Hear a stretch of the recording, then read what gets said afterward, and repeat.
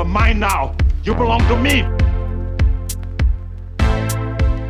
Today we're going to play a new fun game. Hello and welcome to the Twin Peaks podcast. My name is Dan. My name's Nicole. You're laughing already. What are you laughing at? Because you had your mouth really close to the mic. Stand back and say it.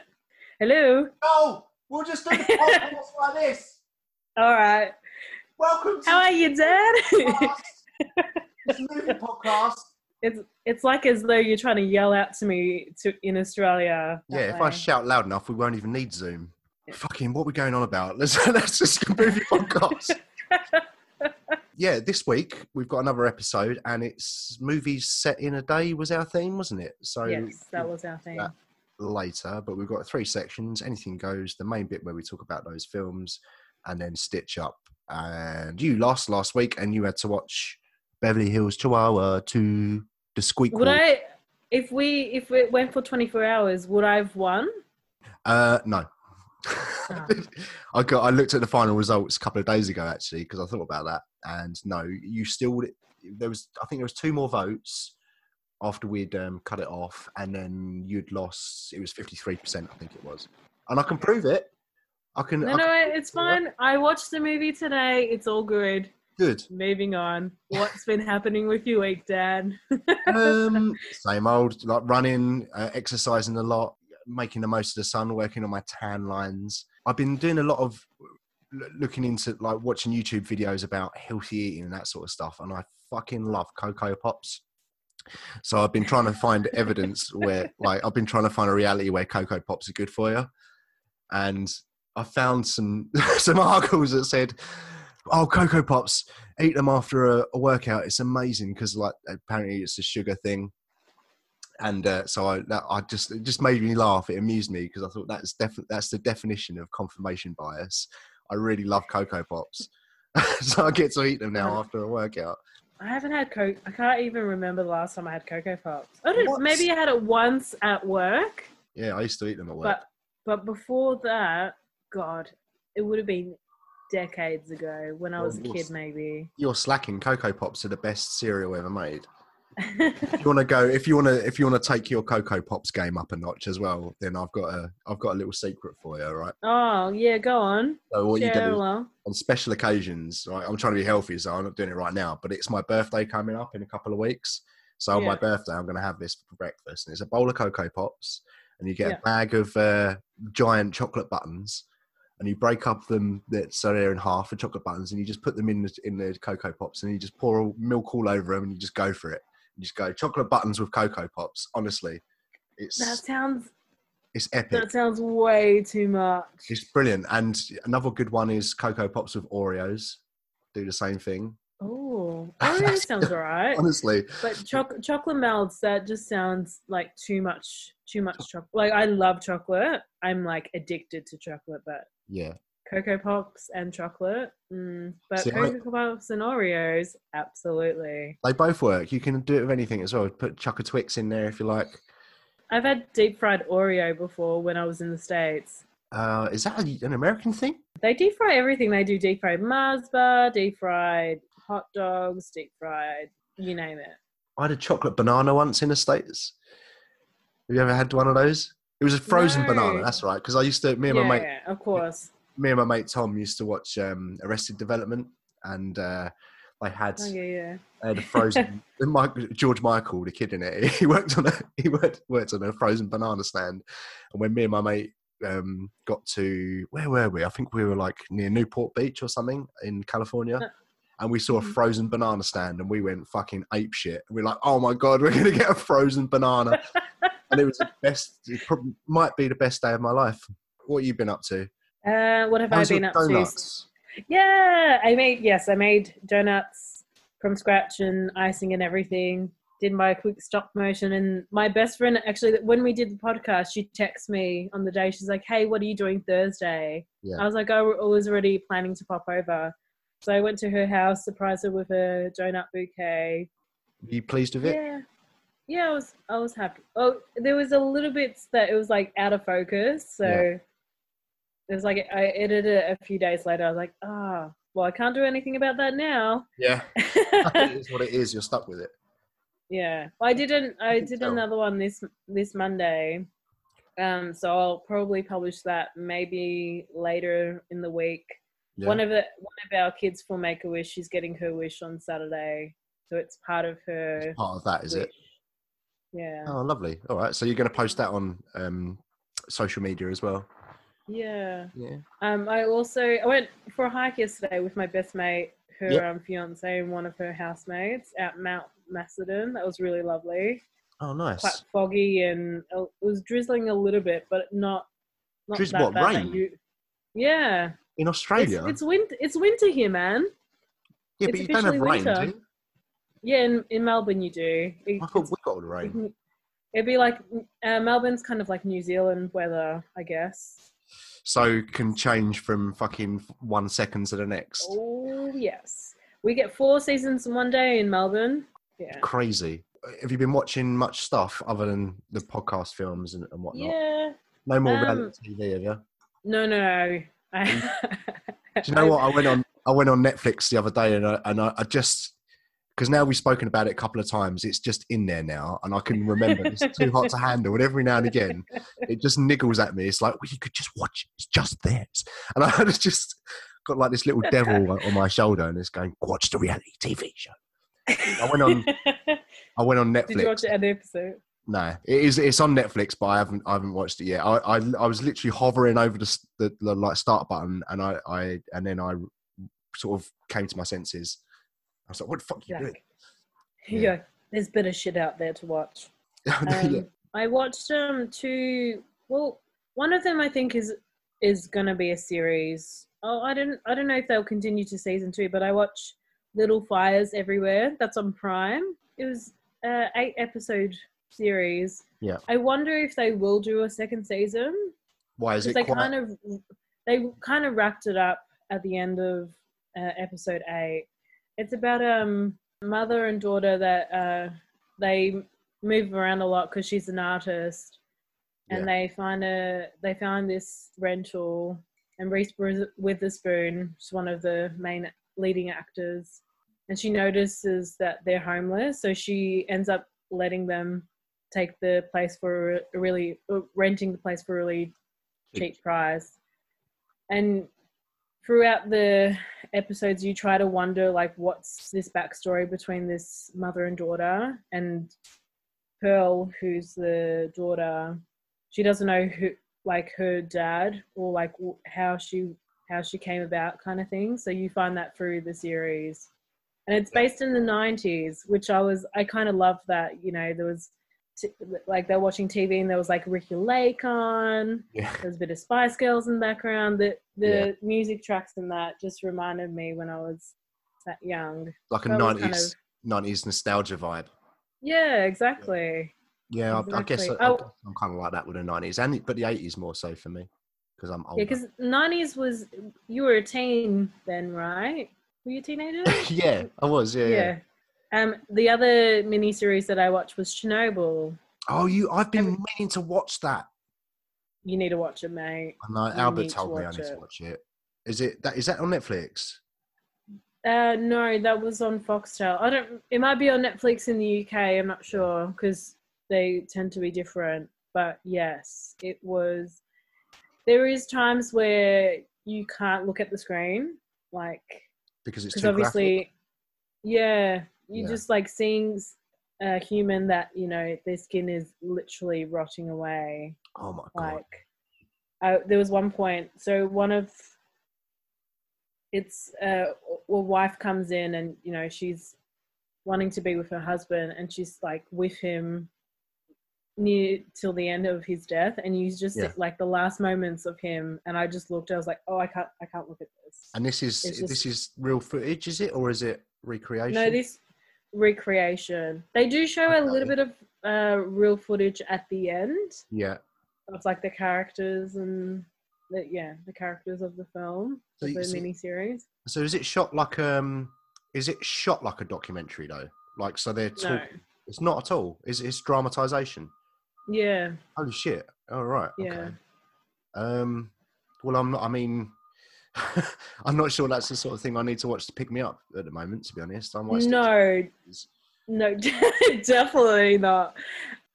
I send you a link for Emma. Did you watch that? No. It sounded That's interesting. based. I know you sent it through and I read the synopsis and it sounded quite good, but I just haven't I've done it. I haven't been in the mood for it. It's about a couple who they couldn't have a child, so they adopted this child, and he was a bit of trouble, so they gave him back to the adoption agency. But in a way, they want to get this child back, so she finds a way to kind of get within the new family. It's really, I won't go too much into more details about that, but it's interesting. Yeah, don't spoil it. And the other really good international film that I watched was Tomboy. So it's a French film, and this French family moved to a different neighborhood. Yeah. And the local kids think Laura, I think her name is. They think she's a boy, so she just goes along with it. Yeah. Because she's got short hair and the way she dresses, kind of thing. Yeah. Okay, so it's about like identity, is it? Okay. Exactly. Yeah. Yeah. Anything else you've been watching? I watched I actually watched a few shows. I watched Space Force, which is a new Steve Carell thing on Netflix, which was Yeah, cool. Is it okay? Not worth watching? So it's all right. I watched it. I think I watched the first episode, and the only reason I carried on watching it is because it was very, very easy. It was just like not that funny, but easy to watch. There were funny bits in it, so I would say don't bother unless you just want to switch your brain off and just put on without changing the channel. Then films wise, Crazy Stupid Love, Pet, Stakeland 2, watch The Lighthouse finally. The Discovery. Oh no, I was thinking The Lake House. I was like, oh, that's very not like you. No, not the fucking Lake House. The Lake House. The Discovery, The Lovebirds, Good Time. I watched Good Time for the first time, and that is excellent. That's really, really good.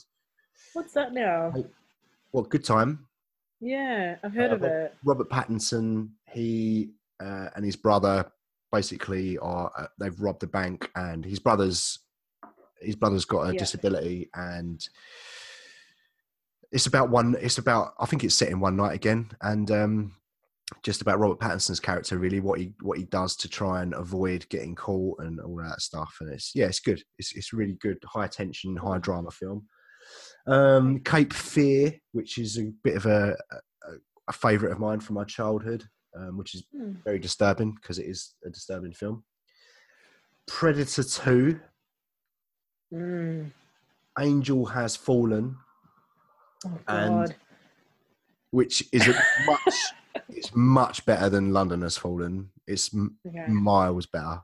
First, is that the first one, and then London Has Fallen came out? No, there's 3 now. You've got Olympus Has Fallen. I've seen that one. London Has Fallen and Angel Has Fallen. Olympus is pretty good. For an action film, I think it's all right. London, I hate London Has Fallen. I can't begin to tell you how much I just detest that film. And then Angel Has Fallen I thought might be the best one in the series.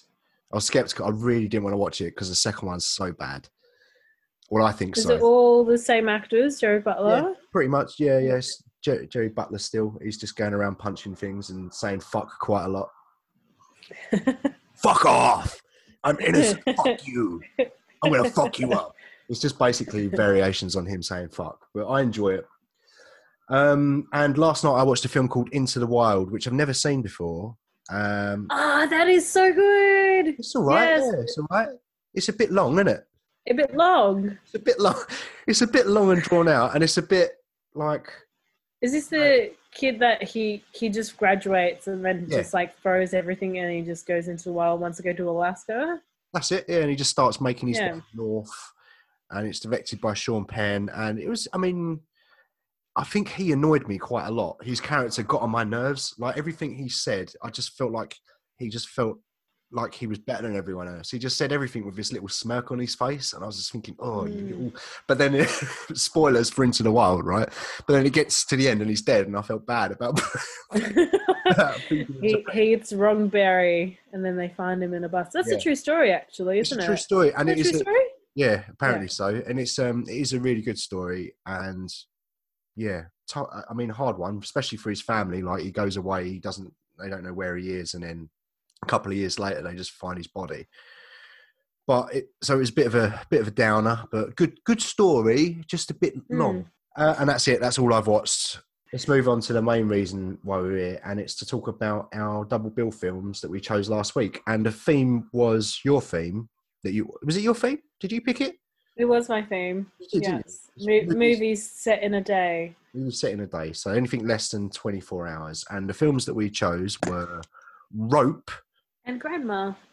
Grandma and Rope. Which one did you watch first? I watched Grandma first. Did you? You did the opposite. Yeah. Let's start with Grandma. Right. So 2015. This was from your list, Grandma. Yes. And I knocked out 2 others to get to that. But 2015, directed by Paul Weitz, I think you pronounce his name, Weitz. He directed American Pie and About a Boy. It stars Lily Tomlin as Elle, Julie Garner as Sage. Oh, Julie Garner, young girl Sage. She's in The Assistant, which we spoke about last episode, I think. She's the main role in The Assistant, and she also plays a character called Ruth in Ozark. And she's probably the best character in that show as well. She's really funny, really aggressive with people. So cool. I see her more and more, and the more I see her, the more I think she's excellent. And then a couple of other people, Judy Greer as Olivia, Sam Elliott as Cole, and John Cho briefly as Chow. And synopsis from Letterboxd is, I need to open this up.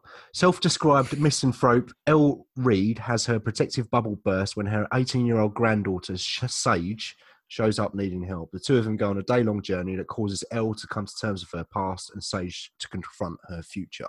So it's a pretty good synopsis. You've got Elle, the grandmother, or Lily Tomlin, and then you've got Sage, the granddaughter, and you've got that kind of that generation gap between them.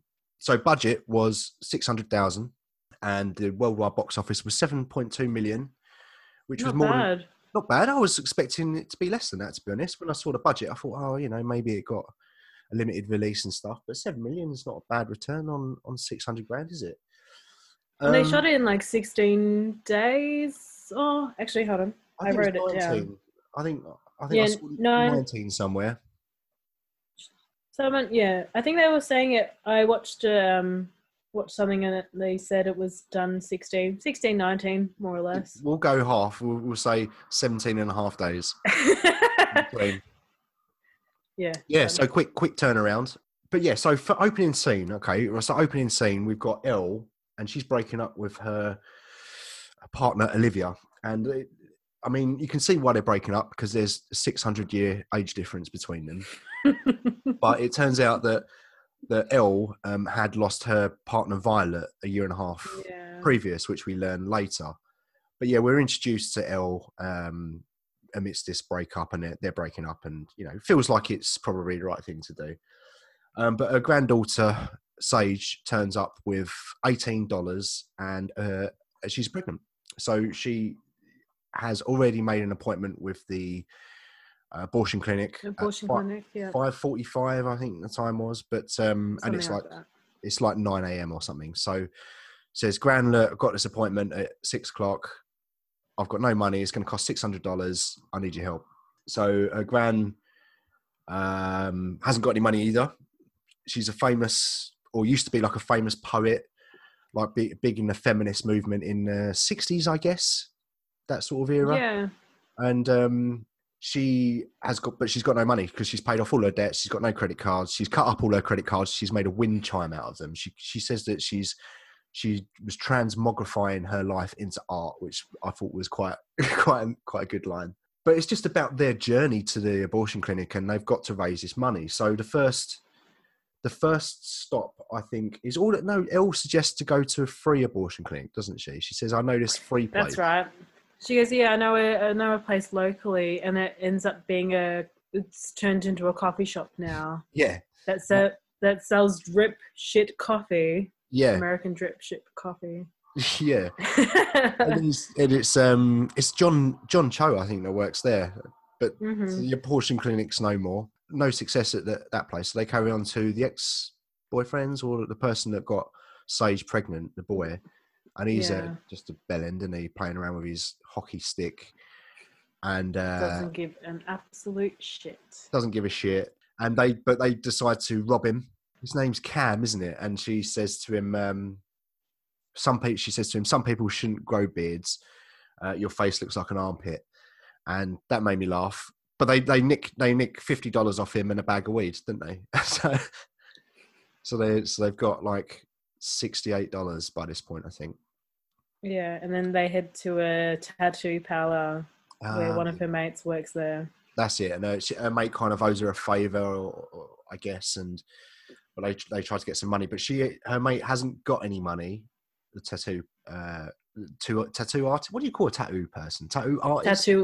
Tattooist? Yeah, tattoo artist. Tattooist? No, I reckon tattoo artist. I like tattooist. I like pianist. I'm going to start saying tattooist. I don't care if it's right. I just like it. So the tattooist, unfortunately she can't give her any money, but they do give her a tattoo. They get an O tattooed on letter O shoulder, yeah.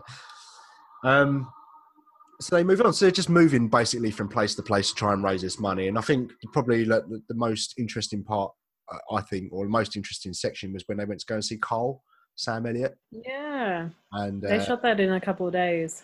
Did they? Did you look this up? Yeah. I looked this up. I saw a couple of interviews with... Who with? It was with Lily. Yeah. The director... Carl's character Sam, and Sage.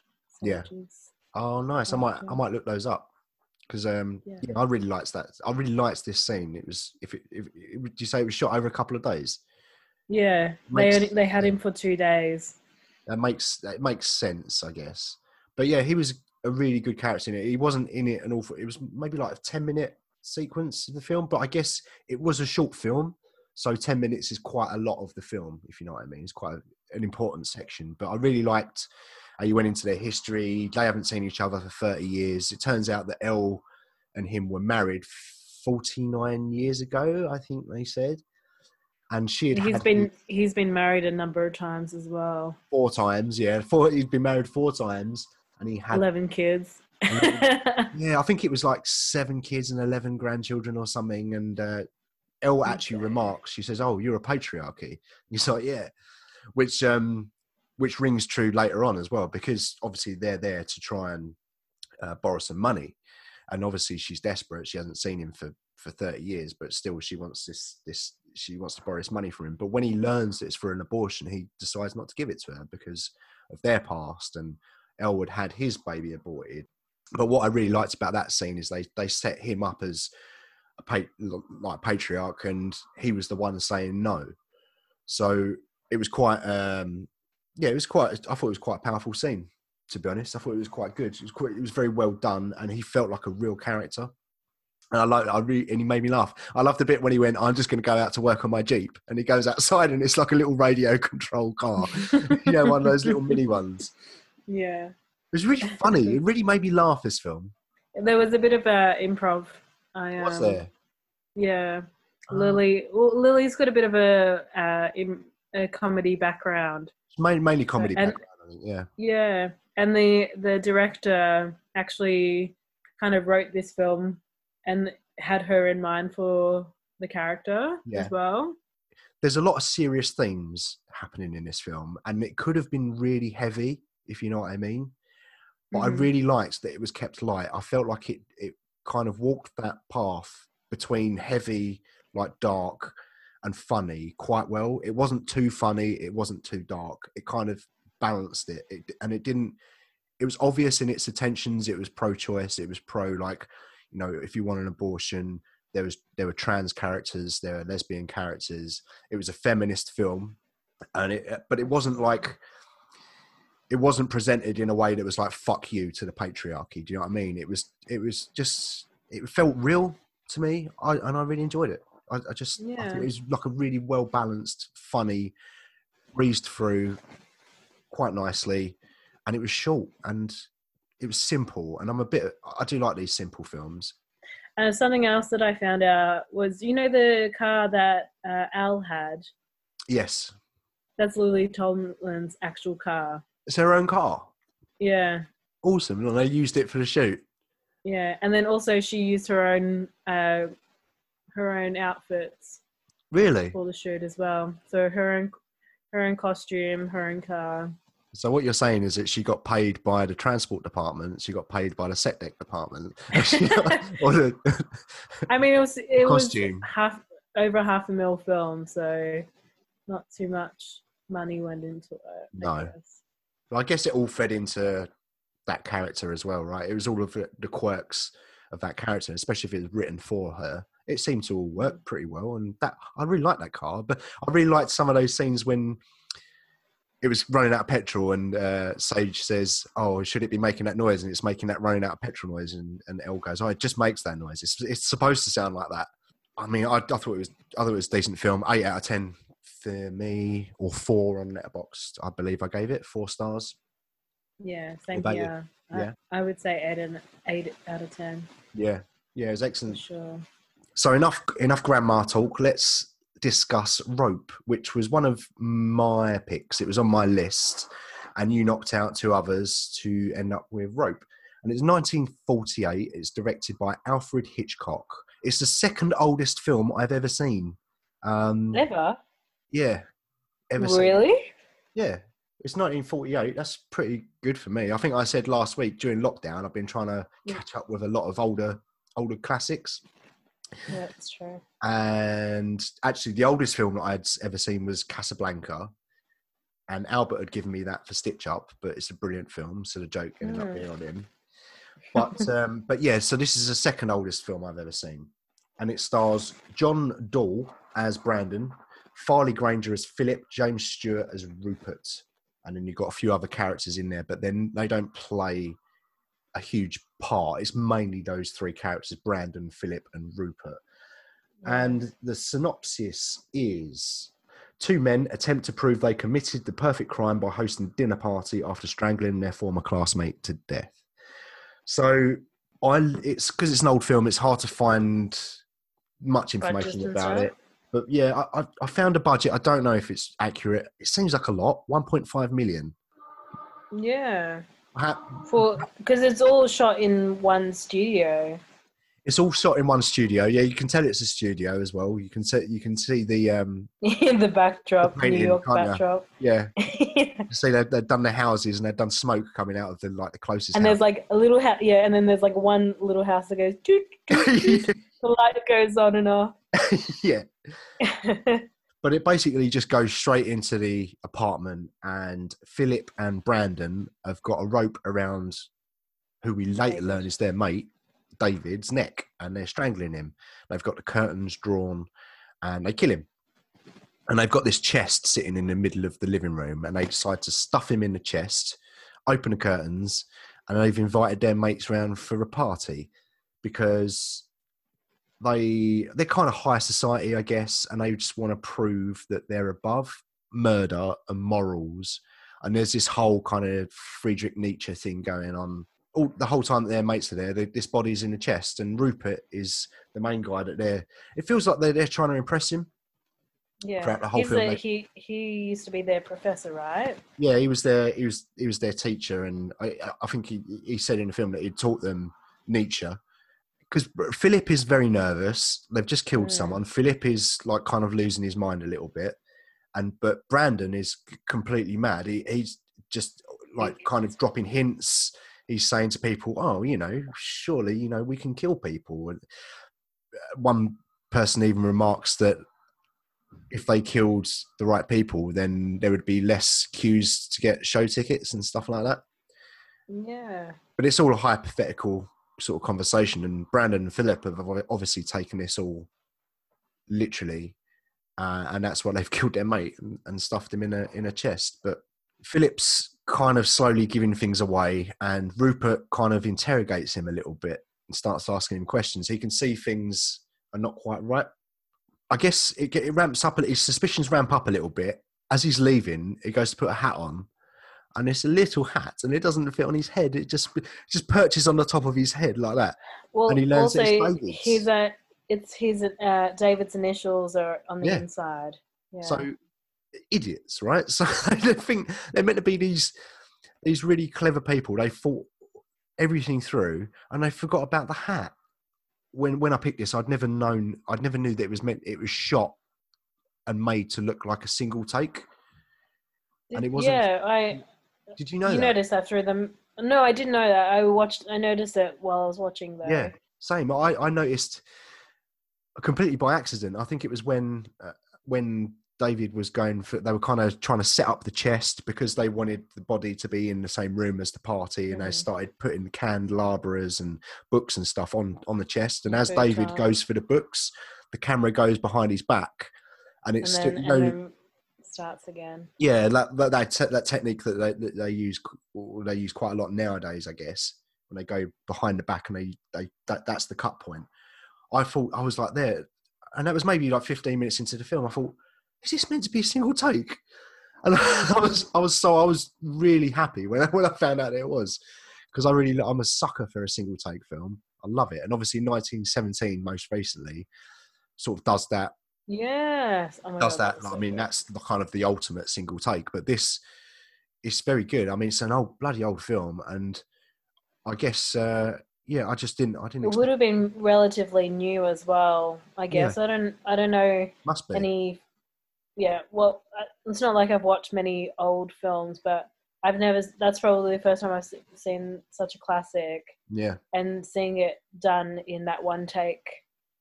Yeah. Way. Yeah. I know.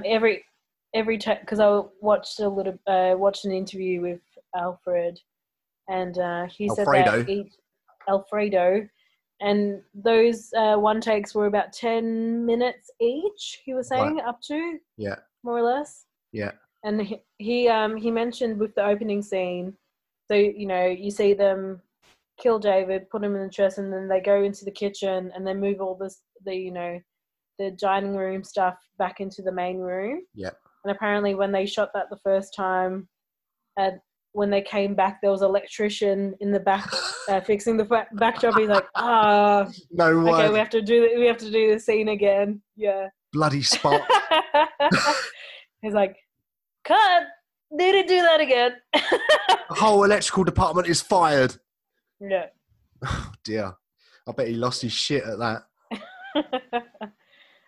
But yeah, it's my little bit of trivia about. Oh, nice. That's interesting. Well, I had no idea that it was going to be one single take, and it really adds, like this kind of film, I think it felt like it really added to the tension for me. Especially there was one scene in particular where I think they're coming towards the end of the party, and the maid is starting to remove all of the things from the chest, but so that the camera's facing the chest, but also the hallway. Yeah. She takes the candelabras off, she takes them into the hallway, and then she just keeps coming backwards and forwards to the other room. Yeah. And then eventually and the whole time you're thinking, fucking hell, she's going to open the chest in a minute. And then you're thinking, Brandon, what are you doing? Like, I'm thinking, mate, come on, pay attention. And then very last minute, they go to open the chest and he just closes it. And he's like, oh. And he's just you can do it in the morning. Yeah. Yeah, cool as a cucumber. Phillips just meanwhile crying like a baby in the corner, weeping. Yeah. I know there was a little bit of an edit, like the chair, how they shot the chair in that final scene wasn't exactly how it was positioned, but that's just like a little thing that I noticed. Oh, really? Okay. Yeah, because I think the chair was faced as though the back was facing the camera, where the whole time it was facing the window. That was just a little thing for me. It's probably that electrician. He buggers off, doesn't he? Rupert goes, he leaves the party, but then uses the excuse to come back that he's left his cigarette case. And long story short, he finds the body in the chest because Brandon almost wants him to know. Brandon wants him to know about it, doesn't he? He wants him to find out, and he wants Rupert to agree. Especially because Rupert was kind of advocating the murder earlier in the film. Rupert was saying, oh, wouldn't it be great if we had, if people could just murder whoever they wanted. And another character remarks, well, what do you mean? People, you can't just go around killing whoever you want. And he says, no, well, what if you just have a week? You know, you have murder week or strangulation day. And Like the Purge. Like the Purge. So it turns out that he's invented the Purge. Rupert James Stewart is the inventor of the Purge. Yeah, I really enjoyed this. It's a 9 out of 10 film for me. I thought it was really good. I'm when it comes to these single location or these movies set in a day, those kind of real time films, I do automatically kind of quite like them just because of the way that they're told. I can't think of a bad one. I'm sure there are. We'll have to find one for Stitch Up. But yeah, I seem to enjoy simple films a lot more. And this is probably one of the simplest.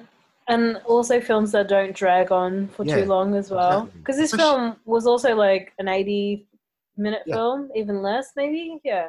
We've had quite an easy week this week, haven't we? We watched 2 short films. Well, I've watched 2 short films. You said 9. Right. I also will give it a 9. Yeah. Let's cut the rope short and move on to the next section. Shit jokes. Oh, I hate myself sometimes. Fucking bad jokes. Let's move on. Okay. Let's move on. Next section. We're going to pick the films. So, because it's my pick, I've got a theme in mind, and I've decided to go for single location movies. Now, I kind of got this idea from watching Grandma and Ropes, more specifically Rope, that is shot in a single location. We watched Get Out for the last episode. That's kind of single location. One of your options for this week's was 12 Angry Men. I watched that during the week as well. That's also single location as well. Yeah, that's single location. So I've been watching quite a few, and there are loads. And I went on. I asked a question on Instagram: what kind of single location films would you kind of recommend? And someone on my followers, Get to Da Movies, they gave me a load of suggestions. Right, so I've got 3.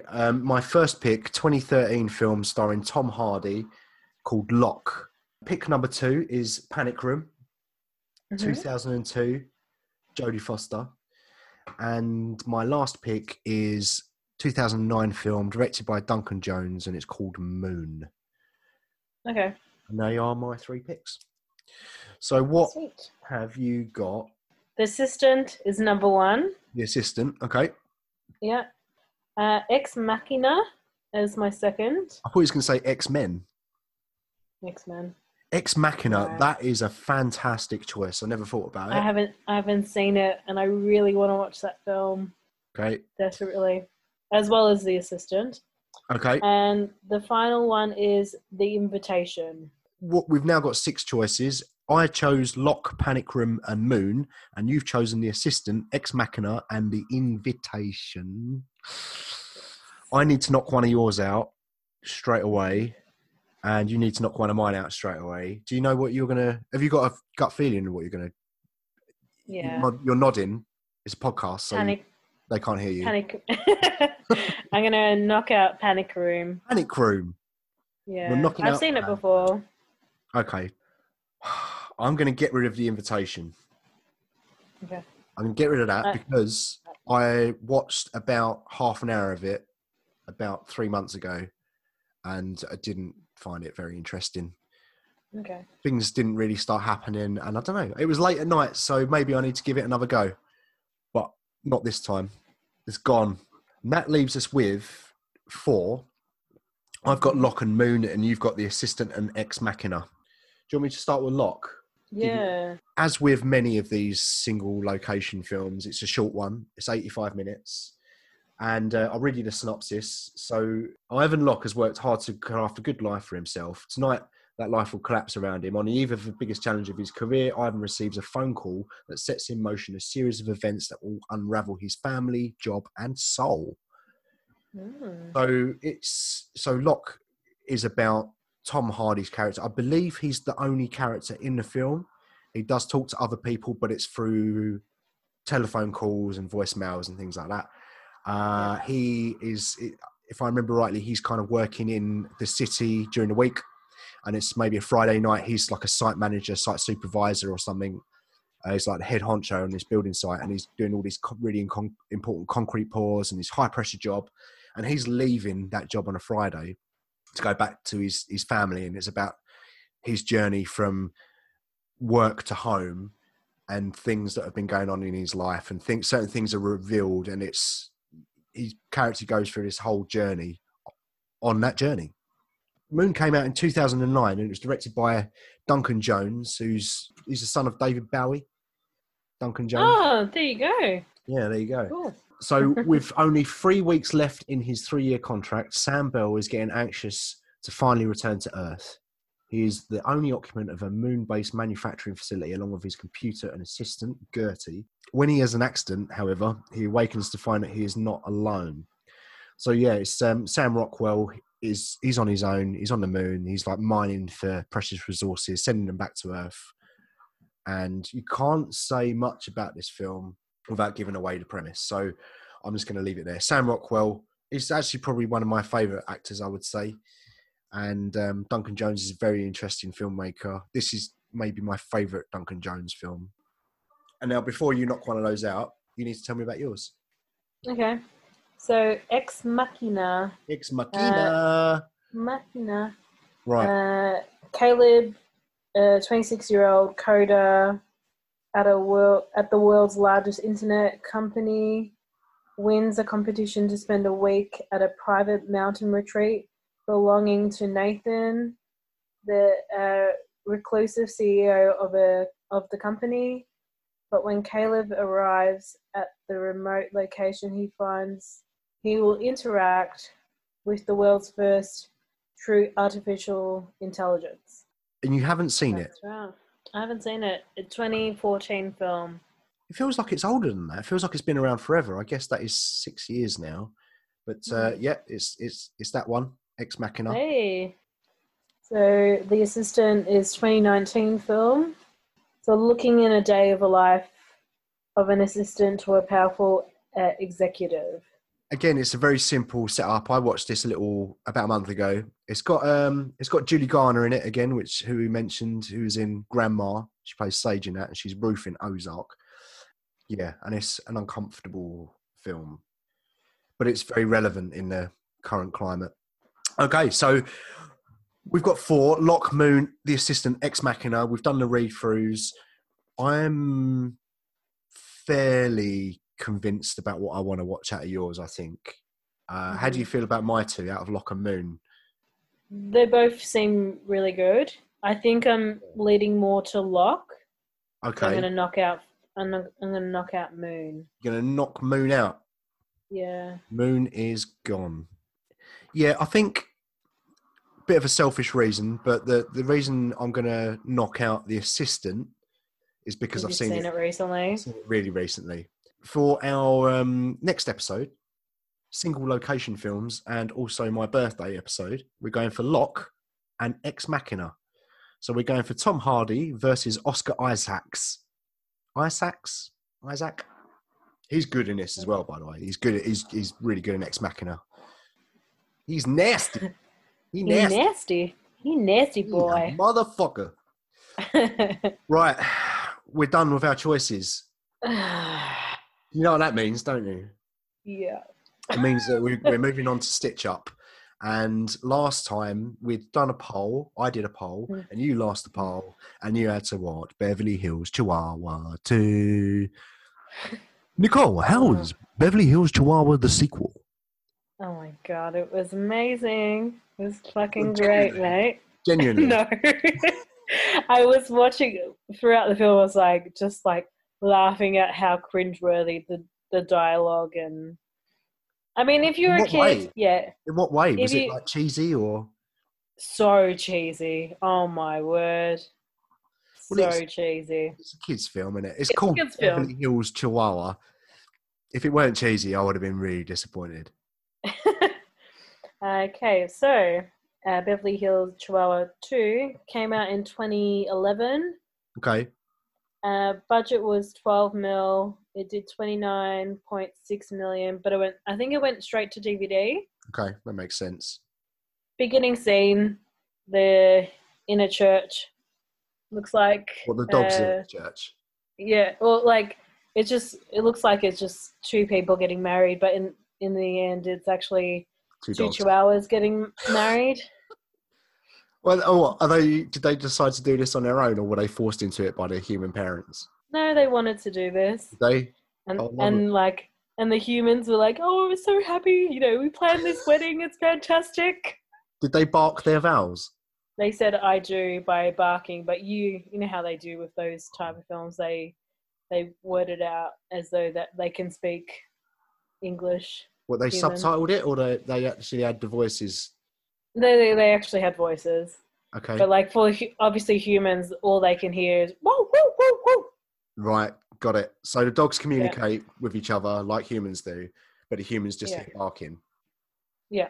So according to the humans, then the dogs are just barking constantly. You'd fucking get rid of them, wouldn't you? I love dogs, but if it barked constantly, I'd think, mate. I got a dog story, but I'll leave that till later. Okay. So dog story or dog in story? Dog story. Jesus Christ, not dogging. I mean, oh no, that's probably social distancing. You shouldn't be doing dogging right now. No, you shouldn't be doing anyway. dogging. You should be doing dogging do it during the lockdown. I believe dogging's actually been made illegal now. Beverly Hills Chihuahua. Anyway. So they get married. It's cheesy. There's dogs. Like, what's the main plot of this film? So Rachel and Sam, they own one of each of the dogs. Yeah. And Rachel is heading either to the Amazon or to the jungle with her auntie for 6 months. No. To like the jungle. Got it. Properly. Yeah. To, you know, do a bit of research kind of thing. So he takes care of the dogs, and Chloe and Pappy, they end up having puppies 4 months down the track. Hang on, is this after they got married? Yeah, so like it goes 4 months later, and then they've got 5 little pups. Good. Anyway. I'm glad to know that there's no premarital sex. Yeah. So yeah, Sam's taking care of the puppies, and he decides to go down to see his family. Yeah. Further down in LA, and rocks up, and then sees all these letters, like notice letters, you know, final payments. Like, oh, Dad, what's going on? And he goes, oh, you know, my back's been out, so I haven't been able to work. So he goes to the bank, and the bank says, oh, if you don't give us $40,000 by the end of the month, then we'll have to take your house. So the dogs find out. They're like, oh, what are we going to do? And then they see this advert for this dog show, and they're like, prize $40,000. 50,000. Let's enter this dog show. Anyway, they enter the dog show. Yeah. Ends up being between Pappy and this poodle. And Pappy loses because he doesn't have papers, or he's wild. Is he an immigrant dog? Yep. Actually, Chihuahua, it's the smallest dog, and the name comes from Mexico City. Does it? Called Chihuahua. Oh, yeah. Wow. You learn something new every day. Yeah. Fun trivia. Did you learn that when watching this film, or did you know that already? No, I Googled it. I was like, oh, I should find out some fun facts about actual Chihuahuas. And I was like, oh, smallest dog, and it's named after a Mexican city. Have you got more Chihuahua facts? No. Shall I find some more? You should have sizzled it. You should have teased it. You should have been like, I've got some Chihuahua facts for you. And I would have been like, oh, wait till the end. That's all right. You've spoiled me already. Go on. What else then? So they're in this competition. Does the poodle talk? The poodle talks. She's like, really fancy, and she's French, and she acts French. She acts French, but she's actually from Venice or something, or like Venice Beach. Anyway, so they head home. You know, they've lost this competition, completely shattered.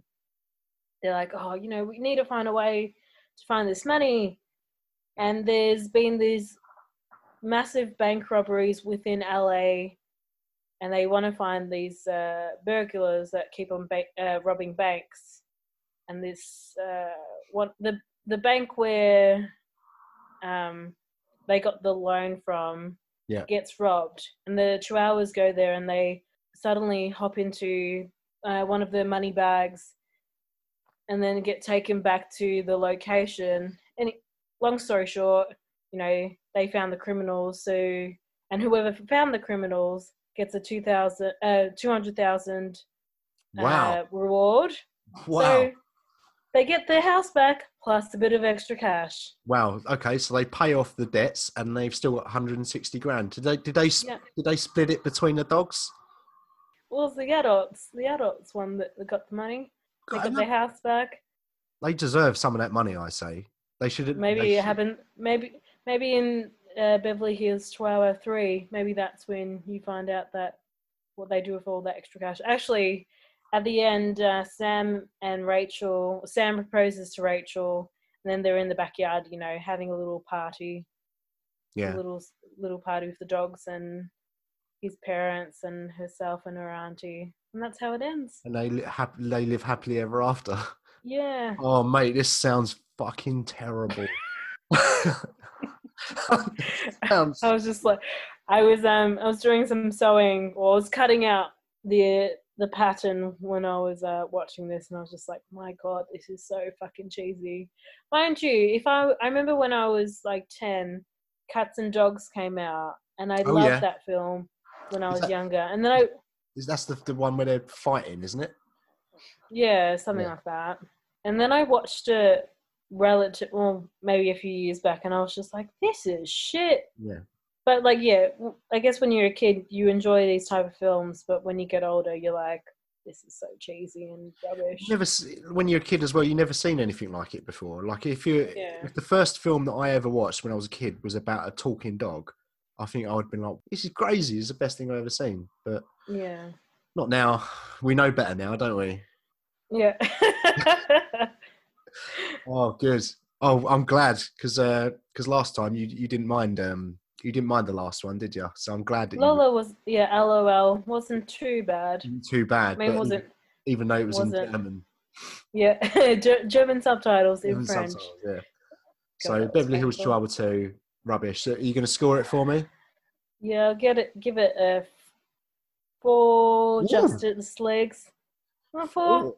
Should I give it 4? Maybe we should give it 3.5. Right. Okay. Good job. So moving on then to the next bit where we find out who's actually going to watch the Stitch Up film for the next episode. Mm-hmm. We've been doing the polls. Last week you did one. Or last episode I did one. This episode you've done one. And this time you chose for me Cats.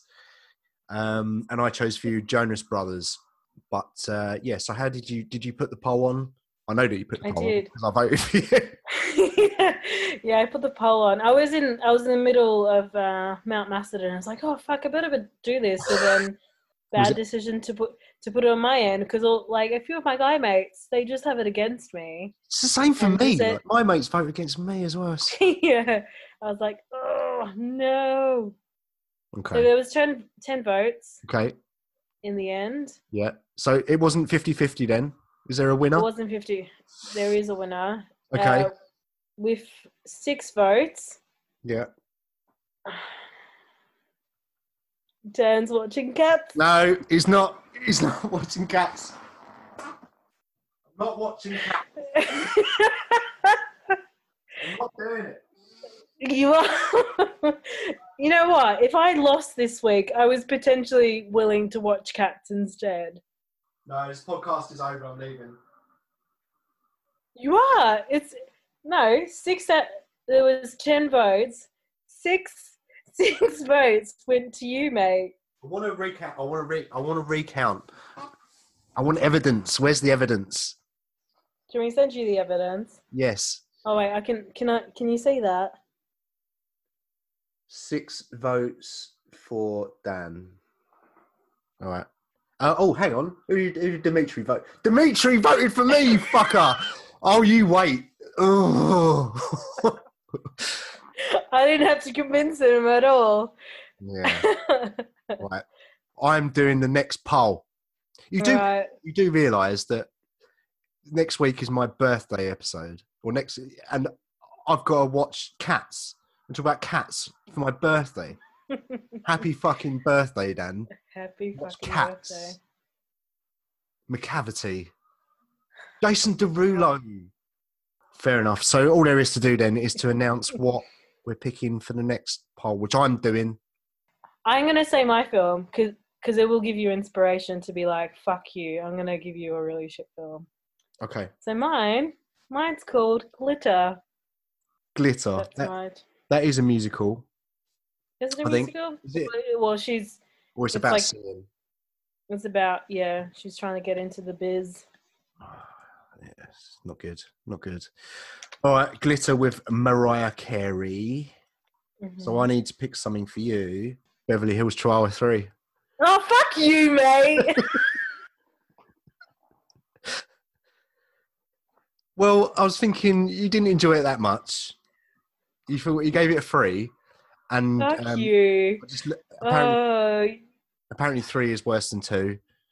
But if you lose this time, you can't do anything else while you're watching it. You just got to watch it. You got to soak in all of the magic of Beverly Hills Chihuahua.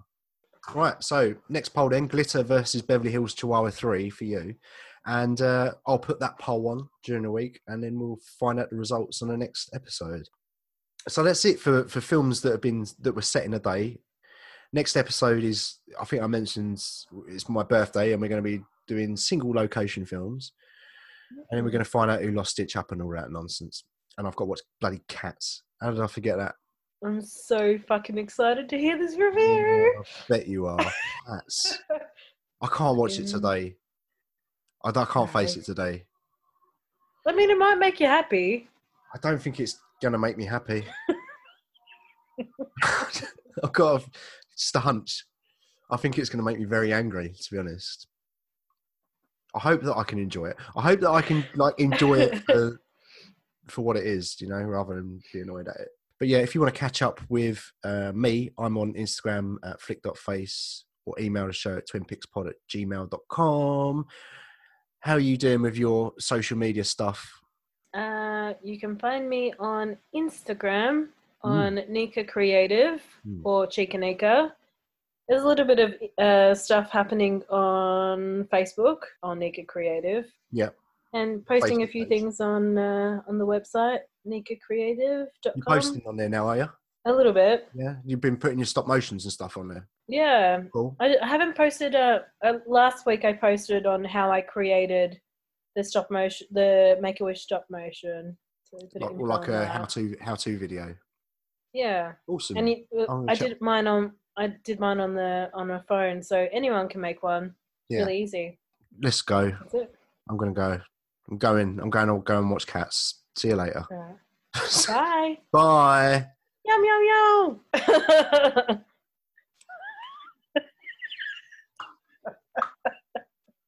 Not even responding to that.